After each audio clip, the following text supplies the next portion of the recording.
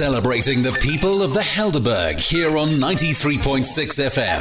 Live from the Sanctuary Shopping Centre, Somerset West. Die volgende insetsel word met trots geborg deur Afrikaans.com. Gaan gerus op hulle webtuiste Afrikaans.com. Is jy op soek na gratis aflaaibare leerhulpmiddels vir jou klaskamer of kind? Afrikaans.com se leerhulpafdeling is net die plek. Plakkate, flitskaarte, luister- en begripstoetse, vraestelle, studiegidse en meer. Van prettige aktiwiteite tot kurrikulumgebaseerde inhoud. Afrikaans.com se leerhulpafdeling bied nuttige hulpmiddels vir voorskool tot matriek. Besoek Afrikaans.com se leerhulpafdeling en maak leer lekker. Ek gesels vanmiddag met Afrikaans.com se webredakteur Nicolette van Skalkwyk. Dis die eerste keer wat ek en sy gesels. Sy klink vir my baie opgewonde, so dit gaan lekker wees. Hallo Nicolette. Hallo nou, lekker om te gesels. Heerlik, jy klink so vriendelik. Het jy 'n lekker dag gehad? Ag, fantasties, fantasties. En jy? Nee man, goed, dit gaan baie goed, baie dankie.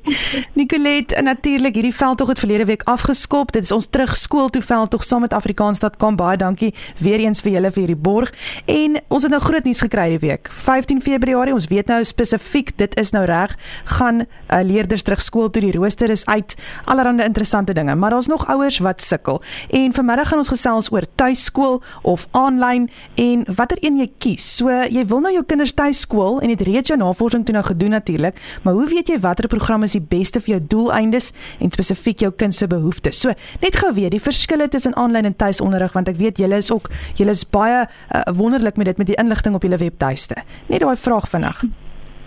Ja, so tuisonderrig gaan nou beteken ouers neem volle verantwoordelikheid vir hul kinders se vordering en hulle gee dan self onderrig of hulle stel 'n tutor aan. Ek moet byvoeg dit is natuurlik nie 'n maklike taak nie en dit verg heelwat tyd en opoffering. En dan aan die ander kant kry jy aanlyn onderrig of afstand of virtuele onderrig. En dit word dan deur ervare onderwysers aangebied. Al kan die ouer fasiliteer en veral by die geval van die jong leerders. En die studies word dan oor 'n afstand, maar steeds binne 'n gestruktureerde of 'n vooraf bepaalde kurrikulum bestuur. Ons kry baie keer navrae van ouers. Jy weet, watter programme moet ek uitkies? So net om 'n paar te noem, byvoorbeeld die Wolkskool, Brainline, Impact en Nucleus onderwys. Dis 'n paar fantastiese programme waaruit ouers kan kies. En dan het jy natuurlik die voordeel dat hierdie sogenaamde kurrikulumverskaffers, veral vir matriek, dat hulle 'n hoofstroom skoolprogram volg en dat jy dan makliker na skool by 'n tersiêre instansie kan inskakel. Dit is ook, soos jy ook nou genoem het, voordat jy dan natuurlik hierdie keuse maak oor tuisonderrig. Ek dink dit is belangrik dat jy vir jouself 'n paar vrae vra en dat jy ook eerlik is met jouself in hierdie proses. Jy weet, wat is jou kind se behoeftes? Op watter manier leer my kind die beste? Gaan ek as ouer, gaan ek self die fasiliteerder wees? Gaan ek my juffrou hoed opsit of dit gaan ek liewer dat iemand anders dit doen? Gaan ek my kind na 'n tuisskoolgroep stuur of self 'n tutor aanstel?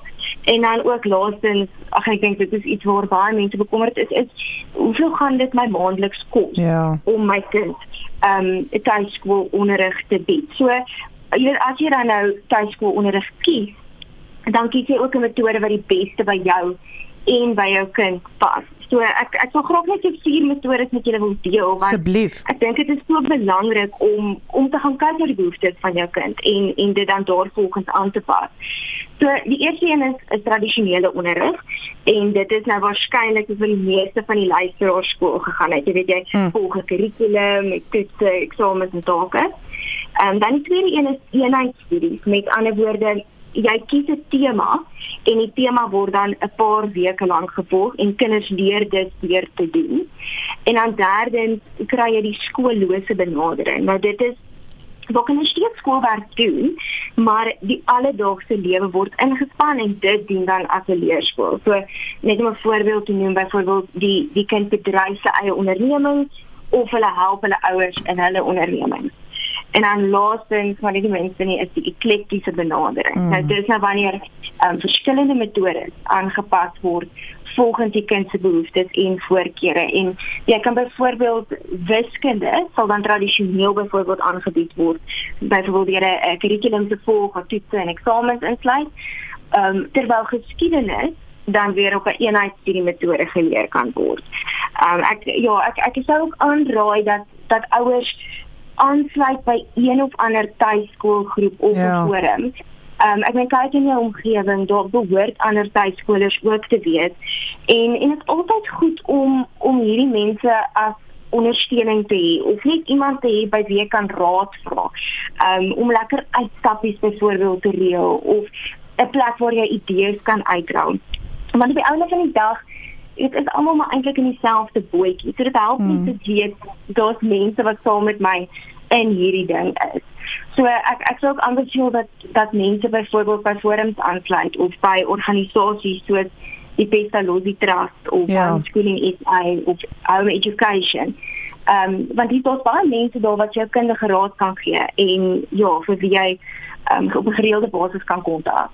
Ek kyk nou net so, want ek het dit nou raak gesien vroeër, en ons gaan nou gesels oor eksamens skryf, maar net voor ons daai vraag tackle, ek wonder of mense weet, Suid-Afrika se eksamineringsowerheid, Umalusi, vereis dat 'n leerder graad 10 tot 12 by dieselfde instansie moet doen. Dis nogal 'n tegniese punt, dink ek, wat nie, jy weet, baie bekend is nie. Ja, so dit is baie belangrik vir ouers om dit te weet. Jy weet dat van die online programme, byvoorbeeld sê ek dan graad 10 tot 12 leerders, dit is geregistreer deur die Suid-Afrikaanse Omvattende Assesseringsinstituut. Dit moet hulle geregistreer word, en so kry dan ook die geleentheid om die nasionale senior sertifikaat eksamen af te lê en daai Umalusi matrieksertifikaat te ontvang. So dit is net belangrik vir ouers, jy weet, om in gedagte te hou dat jou leerders van graad 10 tot graad 12 by dieselfde instansie moet voltooi. Nicolette, hoe werk dit as dit nou by eksamentyd kom? Dit sal my 'n koue sweet laat uitslaan met hierdie uitdaging. Nou, dit hang natuurlik nou af van die roete waarop jy besluit. Maar die belangrikste ding wat jy moet onthou is dat die program wat jy kies, moet jy seker maak word deur universiteite erken. So, daar's 3 eksamenrade in Suid-Afrika. Dit is die Onderwysdepartement en die Onafhanklike Eksamenraad, of die IEB, soos hulle in Engels bekend staan, die Independent Examination Board. En dan laastens die Suid-Afrikaanse Omvattende Assesseringsinstituut, die South African Comprehensive Assessment Institute, en dit is ook waarna ek nou verwys het. So, net om weer terug te gaan na wat ons nou genoem het, jy weet, van hierdie online programme, so graad 10 tot 12 leerders word deur die Suid-Afrikaanse Omvattende Assesseringsinstituut geregistreer, en dan kry hulle die geleentheid om die nasionale senior sertifikaat eksamen af te lê, en dan nou daai Umalusi sertifikaat te ontvang. Ek gesels met webredakteur van Afrikaans.com, dis Nicolette van Skalkwyk. Dis natuurlik ons insetsel elke Woensdag so by 20:05 deur Afrikaans.com geborg, en dis 'n terug skooltoeveldtog. Ons gaan dit vir 3 maande doen. Ons gaan verskillende onderwerpe tackle. Vanmiddag is natuurlik tuiskool of aanlyn onderrig, en met skole wat volgende week weer begin, tackle ons hierdie onderwerp. En dan net laastens, Nicolette, hoe kan Afrikaans.com help? Ek weet julle het vreeslike goeie hulpmiddels. As mense so 'n bietjie bewerig is, waar gaan kyk hulle?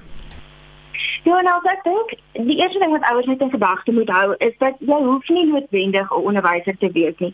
Daar is soveel hulpmiddels, daar's onderwysgidse, toetse en memorandums op die internet beskikbaar.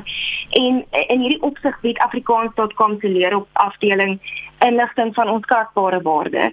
En die lekker ding daarvan is dit gratis. So jy hoef nie die bank te breek om vir jou kind addisionele hulpmiddels te kry nie. So besoek Afrikaans.com se leerhulpblad by www.afrikaans.com, en dan kan jy net daarbo by die leerhulpafdeling gaan klik, en dan sal dit jou vat na toetse, onderwysgidse, memorandums, flitskaarte, plakkate, al daai lekker dinge wat jy dan kan gebruik. in hierdie proses. Ek is tans op die webtuiste. Ek sê vir jou dis gebruikersvriendelik. Dis uit, jy weet dit nooi jou uit om te lees. Net om vir die boskrifte te gee. Wees ons taalnuus, leerhulp, lees dit, luister dit. So jy kry die idee. Gaan kyk asseblief afrikaans.com vir al die hulp waarvan ons vandag gesels het. As jy enige vrae het of jy wil addisionele inligting hê, stuur vir my 'n WhatsApp na die ateljee en ek sal dit by die wense van afrikaans.com uitkry. Nicolette, dankie vir ons gesels vanmiddag. Dit gaan so vinnig verby, maar ons praat weer volgende week.